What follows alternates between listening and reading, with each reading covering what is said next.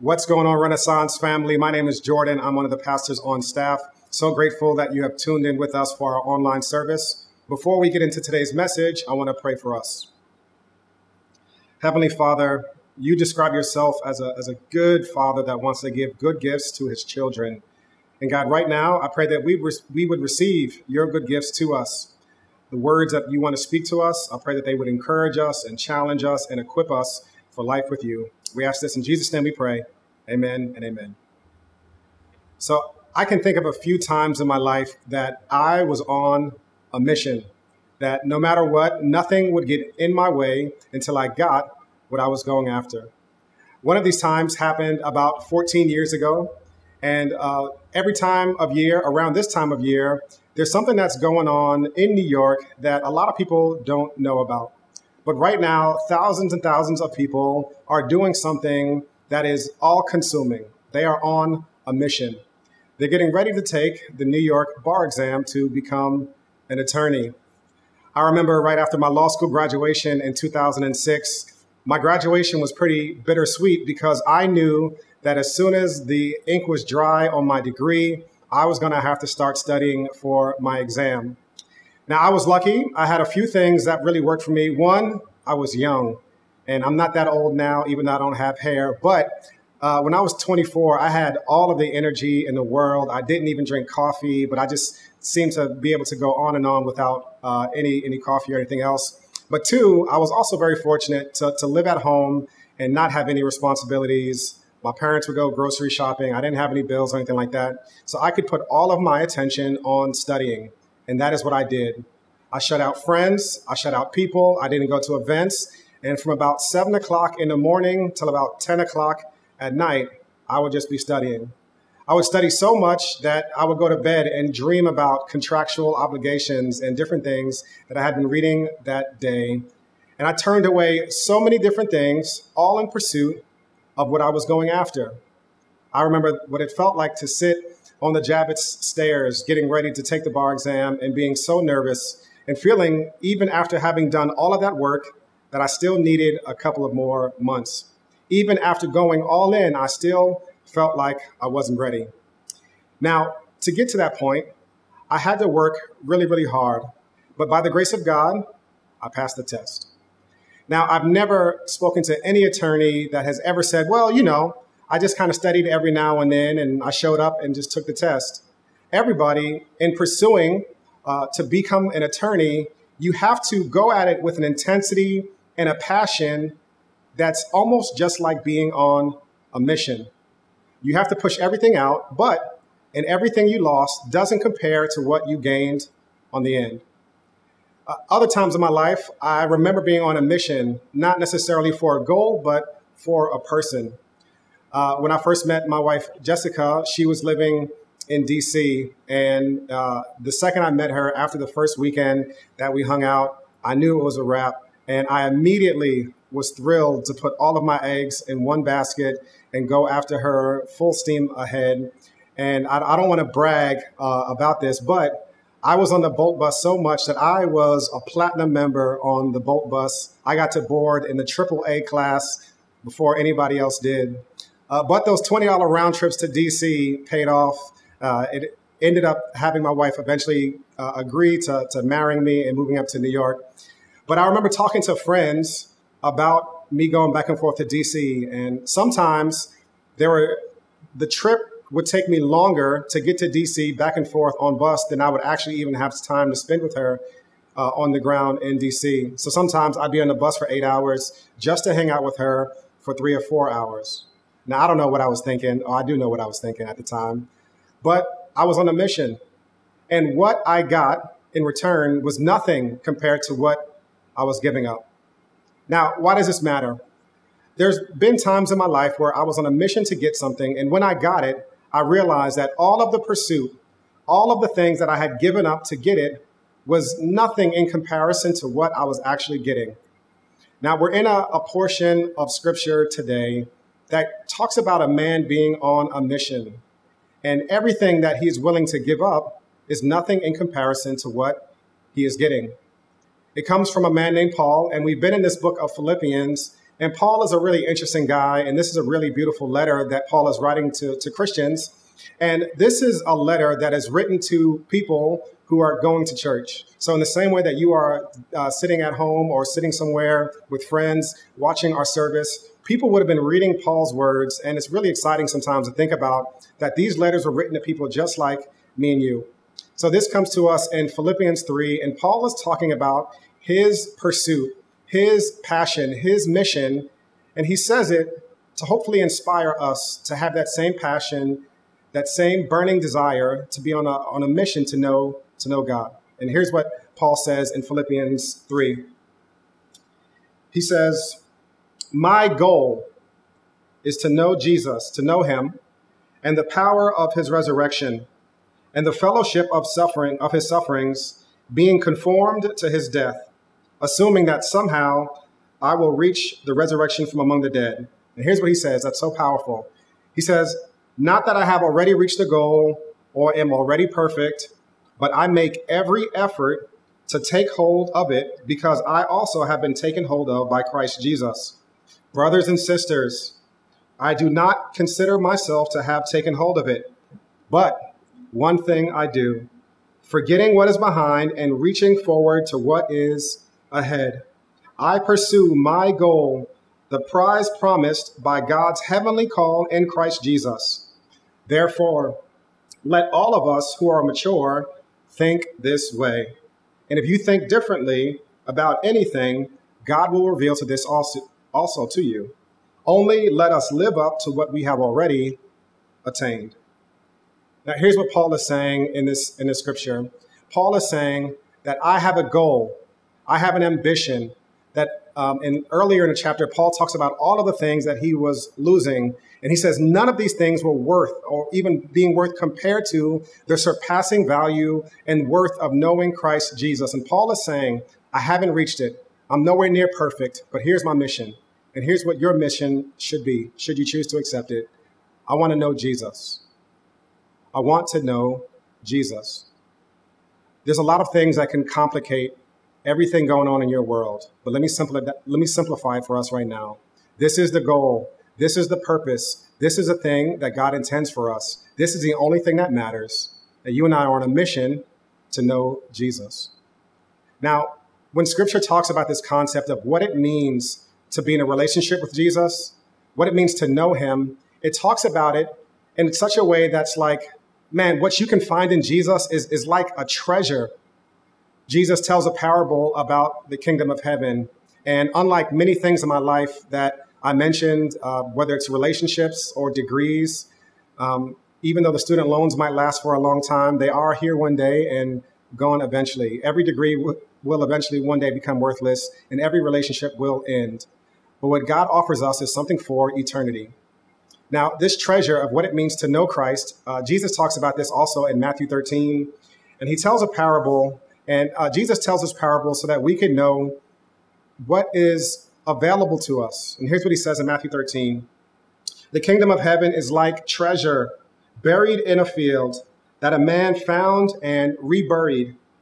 Then in his joy, he goes and sells everything he has and buys that field.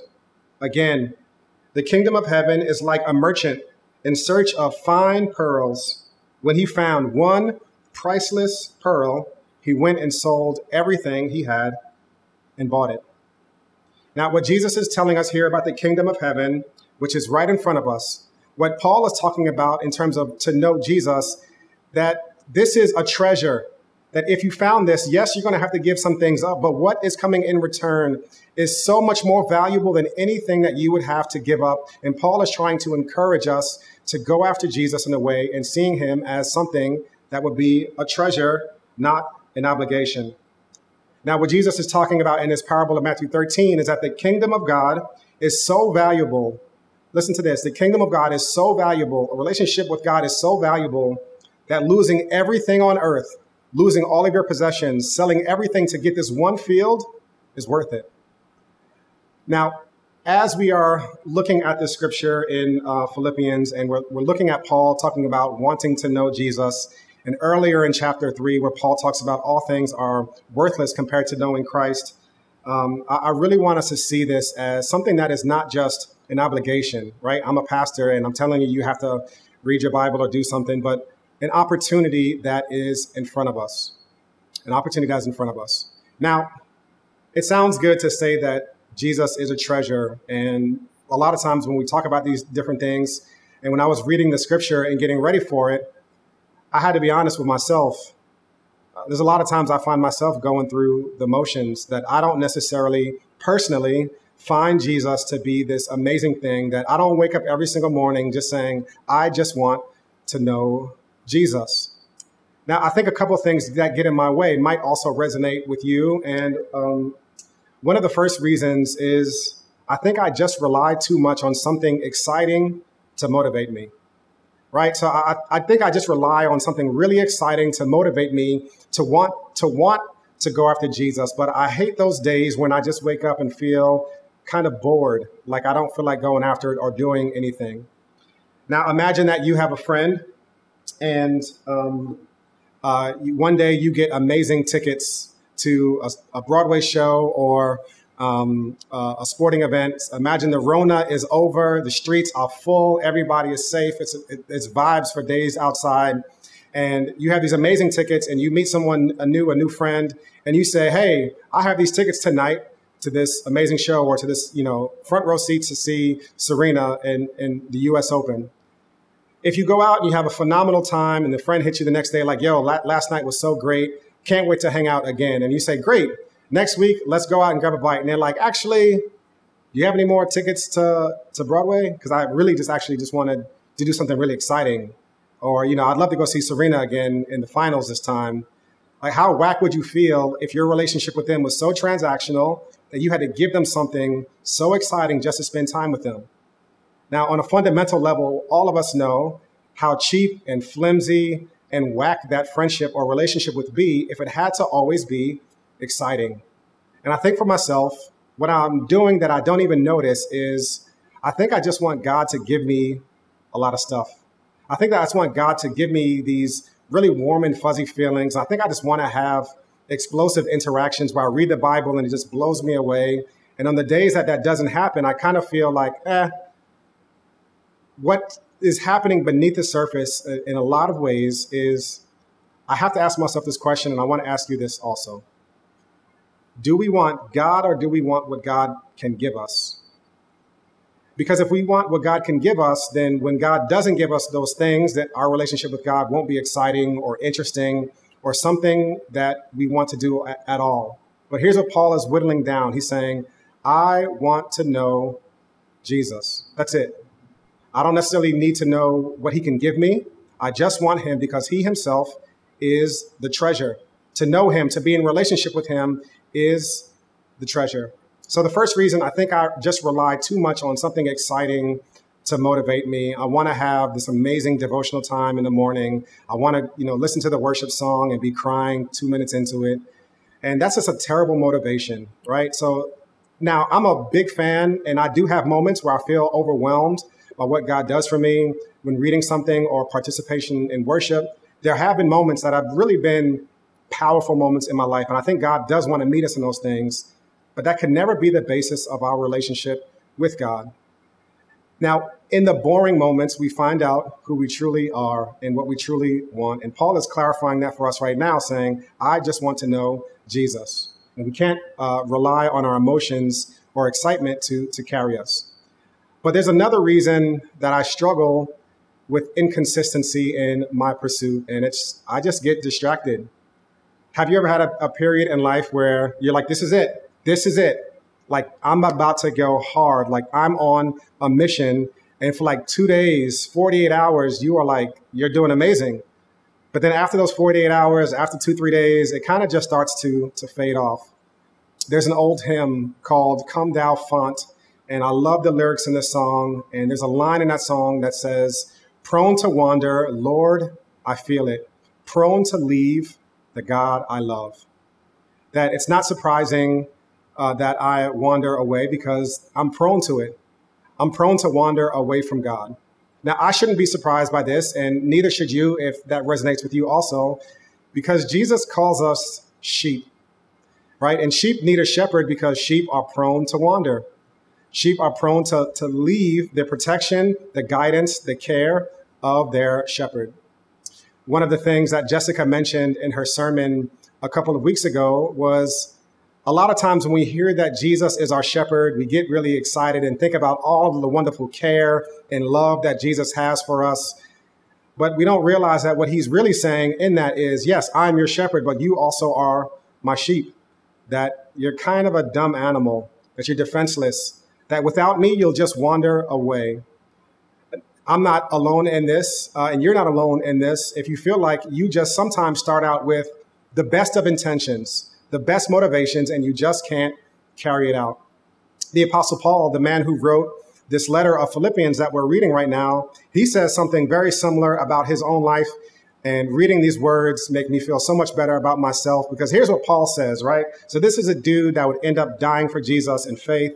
He's written books of the Bible, and here's what he says about his own relationship with Jesus. He says, "For I do not do the good that I want to do, but the evil I do not want to do, this I keep on doing." Here's what Paul is saying. There's things that I want to do, like for real, I want to do them, and I don't do them. I just get distracted. So if we are people who kind of put too much energy in getting something exciting, or if we're people that are so prone to wander, what hope do we really have? That you can say with all integrity, I want to know Jesus, that at the end of your walk with life, they would characterize you and they would say that you were a person who lived in pursuit of God, not what God can give to you, but God himself. Now, there's a number of things in this passage of Philippians that I want to talk about that I think would help us to cultivate that and to craft that in our life. And the first thing that I think we need, and we need this so desperately, is we need a holy dissatisfaction. Now, a lot of times when we are noticing where we are and we are dissatisfied with that, that is our actual first step towards God. That is God himself that is putting that dissatisfaction inside of us. And here's what Paul says in verse 12. He says, "Not that I have already reached the goal or am already perfect." And here's what Paul is saying. Paul here notices the gap in between where he is and where he wants to be. I'll say that again. Paul here is saying he's noticing the gap between where he is and where he wants to be. And that's a good thing.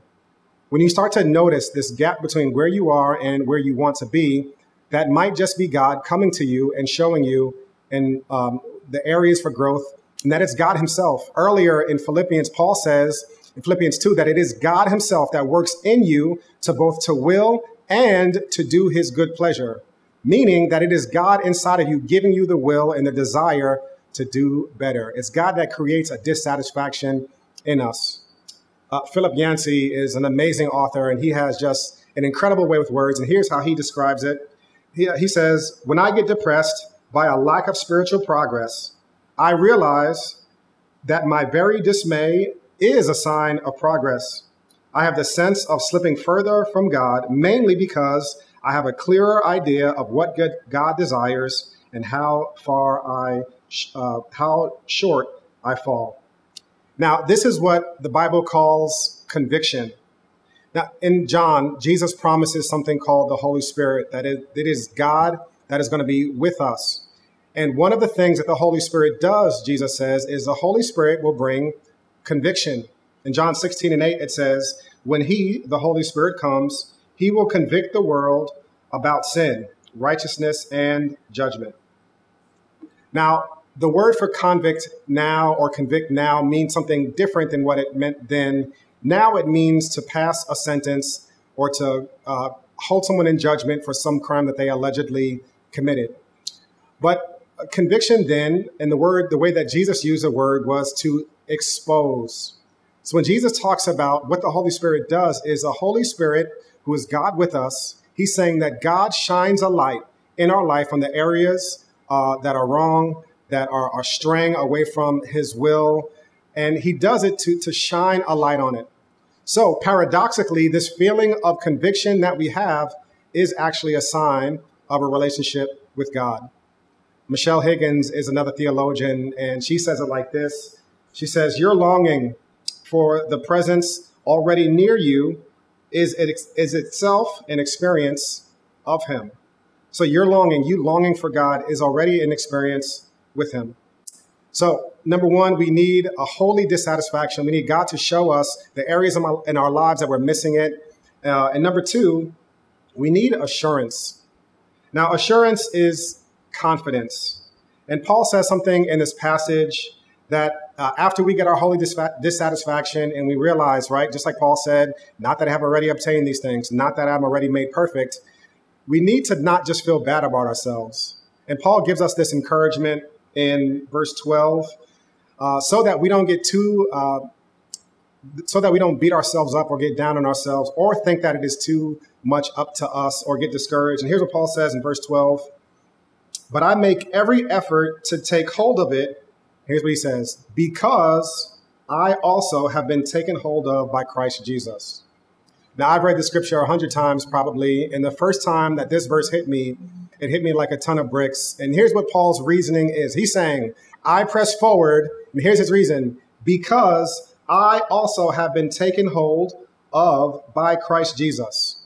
He's saying, I'm going to make every effort because Jesus Christ has grabbed me by the neck and he has me by the collarbone. He's not going to let me go. You and I, if we have placed our faith in Christ, the good news of the gospel is not that you have a hold on Jesus, but that Jesus has a hold on you. We are all trapped in the grip of grace. There's a portion of scripture in John where Jesus says, those that the Father have given me, nobody can pluck them out of my hand. I have not lost one. Now, my boy Kenny, who is a pastor at the Gathering church in Harlem, my little brother in the ministry, Kenny is the king of the one-liners, and he has always amazing quotes. So I'll just quote him here. And here's what he says about that. He says, the Bible says that we are in Christ 10 times more than it says Christ is in us, meaning that he's got you more than you've got him. That's the good news of the gospel, that he's got you, not that you got him.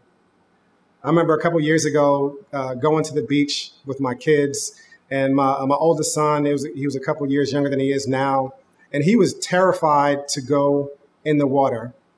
And we would be walking down towards the water, and it didn't matter if we were in 1 foot of water, he would just be terrified. And I'm like, bro, we're in water up to my ankles, and you weigh like 20 pounds. Trust me, I got you. Like, even if his grip on me wasn't good, he was good because I wasn't going to let him drift away in 1 feet of water. And this is what Paul is telling us in the scripture. The reason we can have confidence and assurance is not because you have a grip on Jesus, but that Jesus has a grip on you, and his grip is strong. In Psalm 63:8, here's what it says. David is saying, I follow close to you. Your right hand holds on to me. Now, in scripture, whenever you see the reference to God's right hand, it's referring to strength and capability. Now, let me put this in the strongest terms that I know how to put it. In scripture, it's telling us that God is holding us with his strong and capable hand, and you and I can have confidence, not because of us, but because of God and his grip on us. One of the ways I know how to explain this is this, right? So if you could put the distance between the sun and the earth, which is 93 million miles, right? So if just for scale purposes, let's just say that the distance between here and the sun, 93 million miles is this one piece of paper. The distance to the next star would be 70 feet high of paper.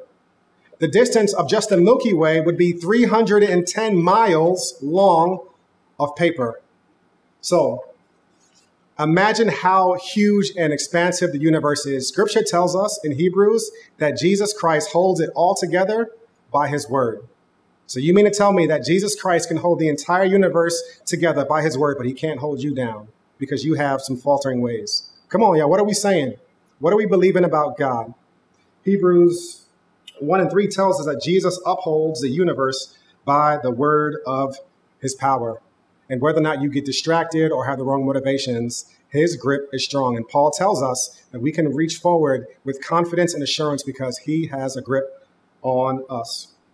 Now, the third reason that we need to continue to pursue God, and one of the things that I think Paul wants us to have in our arsenal as we understand what it means to pursue God is we need to forget what is behind and reach forward to what is ahead.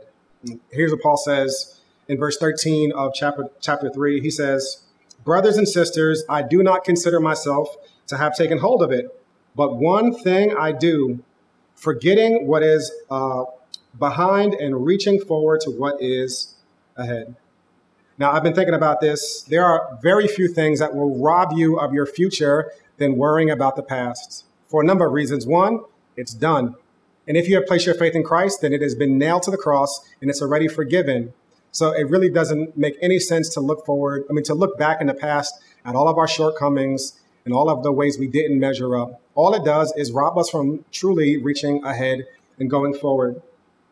There's a story about the 1989 Tour de France and a bike race, for those of you who don't watch the Tour de France, and one of the riders named Greg LeMond. Greg LeMond was in second place as they entered into the final stages of the time trials, and he went into the final race losing by about a minute.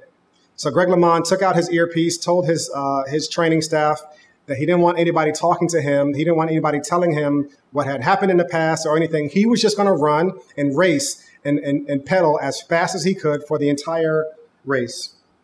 Now, after Greg LeMond committed to do that, he actually ended up with the fastest time ever up to that point in the Tour de France. And he ended up making up almost a minute difference and winning by about 8 seconds.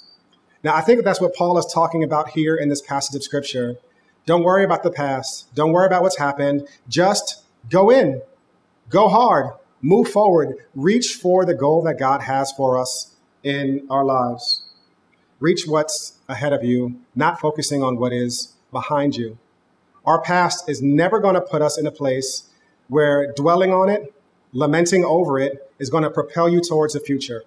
Now, to be very clear, we should not be dismissive of our past. There are lessons that we can learn from our past. And I don't think Paul is saying to not learn lessons. But there are so many things that we drag with us to our future that are not valuable for us. They don't actually help us reach our goal. And Paul is saying for us to forget about these things and move forward because God has something for us. So reach ahead for what God has for us. Now, the last thing that Paul says in the scripture that I want to give us to encourage us about what it means to pursue God. So we have this holy dissatisfaction where we have this discontent inside of us, that we see this gap between where we are and where we want to be, and that we have this assurance that God has a hold of us. And now we're committing to forget our past and reach to what's ahead of us. And here's the last thing that I've missed this so many times in my life. It's you and I need to live up to what we have already attained. Now, here's what Paul says in verse 16. He says this very just expressly. He says, "Only let us live up to what we have already attained." A couple of months ago, I started working out with a trainer, and this guy did a phenomenal job helping me get my nutrition stuff and my blood pressure down. And one of the things that I remember so much about when we first met is he wanted to know where I was. He wanted to know what I had already lived up to, what I had already achieved, so that he can tailor a program for me that I could actually do. One of the biggest sources of discouragement are people who are trying to live up to things that they have never attained. I was reading through my journal of when I first became a Christian, and quite honestly, my goals when I first became a Christian were to go to church twice a month and to stop going to dice games. Like, that was my goal. Like, if I can stay away from the dice games, and if I can stop cursing, and if I can go to church twice a month, for me, that is growth. And I would spend 5 minutes a day reading my Bible. And that, for me, that was amazing. Coming from where I'd come from, that was incredible. Now, that wouldn't be my goal. But a lot of times people are really discouraged because they put things on them that they themselves should never have to carry. This past week, I've been reading through the book of Exodus for personal reasons and also trying to prepare for a sermon series in the fall. And in one sitting, I'll read through the whole book of Exodus, and I've read through the book of Exodus about 4 or 5 times already. And that should not be your goal this week, to spend 5 hours a day reading the Bible and parsing through Hebrew in different tenses if you haven't attained that. One of the things that crushes us unnecessarily is trying to compare ourselves to other people and establishing what we should do based on what they are doing. You and I need to live up to what we have already attained. And one of the things that I want us to do is to think about what is the next available step of obedience that you can take this week so that God's words can soak inside of our hearts so that we can grow. Now, oftentimes in Scripture, you'll hear Scripture and God's words referred to as seed. And although there's a lot of stuff that we don't control, we can control the seeds that are coming into our hearts. And I want us to spend some time being intentional about allowing God's words to transform us, to go deep into our hearts, and hopefully they will bring forth fruit by God's grace. And one way that we want to do that is this Tuesday, we're doing something called a public reading of Scripture, where if you were to read through the whole book of Philippians, it would take about 15 minutes. And we're going to bring together people on Zoom to read through Philippians. And you're going to go to brief breakout groups to talk about what stuck out to you from that. And it's coming up this Tuesday at 2 different times, once at noon and another time at 7:30 p.m. And please make sure that you're following us on our social channels and checking your emails to get the links for that. But that's what I want you to do. I want us bathing and meditating on this book in this book of Philippians to let these words hit our hearts, because this is the way that God wants us to grow. I want this to be our pursuit. Now, the most important thing in all of this is that in all of our pursuits, God has something for you. God is not trying to take something from you. When I first became a Christian, a lot of the way that I understood a relationship with God was it was either be happy or follow Jesus. And I didn't want to go to hell. So I said, well, I guess I'll just follow Jesus as this almost like hell escape plan or hell avoidance plan. As the years have gone by, I've realized that it was never an option of happiness or Jesus, but rather true happiness in Jesus. There's an old adage about different approaches to farming and the way Americans do it versus the way people do it in the Australian outback. The way Americans do it is we build fences to keep cattle and horses in so that they cannot escape. But in the outback, it's too big and it's too expansive. So instead of building fences, what they do is they dig wells. They dig deep wells so that the horses and the cattle and all of the animals would always have a place to come back to. What God wants us to have are not fences to lock you into anything, but rather a deep well of God's redeeming, transforming grace in our lives that we would come back to over and over and over again. And this is what God wants to do in your life. He doesn't want to build a fence to lock you in. He wants to give us access to this well so that at the end of our days, we can say with integrity that my goal and my passion was to know Jesus. And in knowing Jesus, we will find that treasure and that beauty of what that means. So this week, I want us to commit to that prayer, to that mission, to know him. Let me pray for us. Heavenly Father, I thank you for your words of Scripture that encourage us. And Lord, I pray that this week we wouldn't just beat ourselves up with discouragement, but we would look forward to the goal that you have for us. And that goal is to know you and to be found in you. So Lord, I pray that you would encourage us this week and allow us to reach out to you and find you, because you are not far from any one of us. We ask this in Jesus' name we pray. Amen and amen.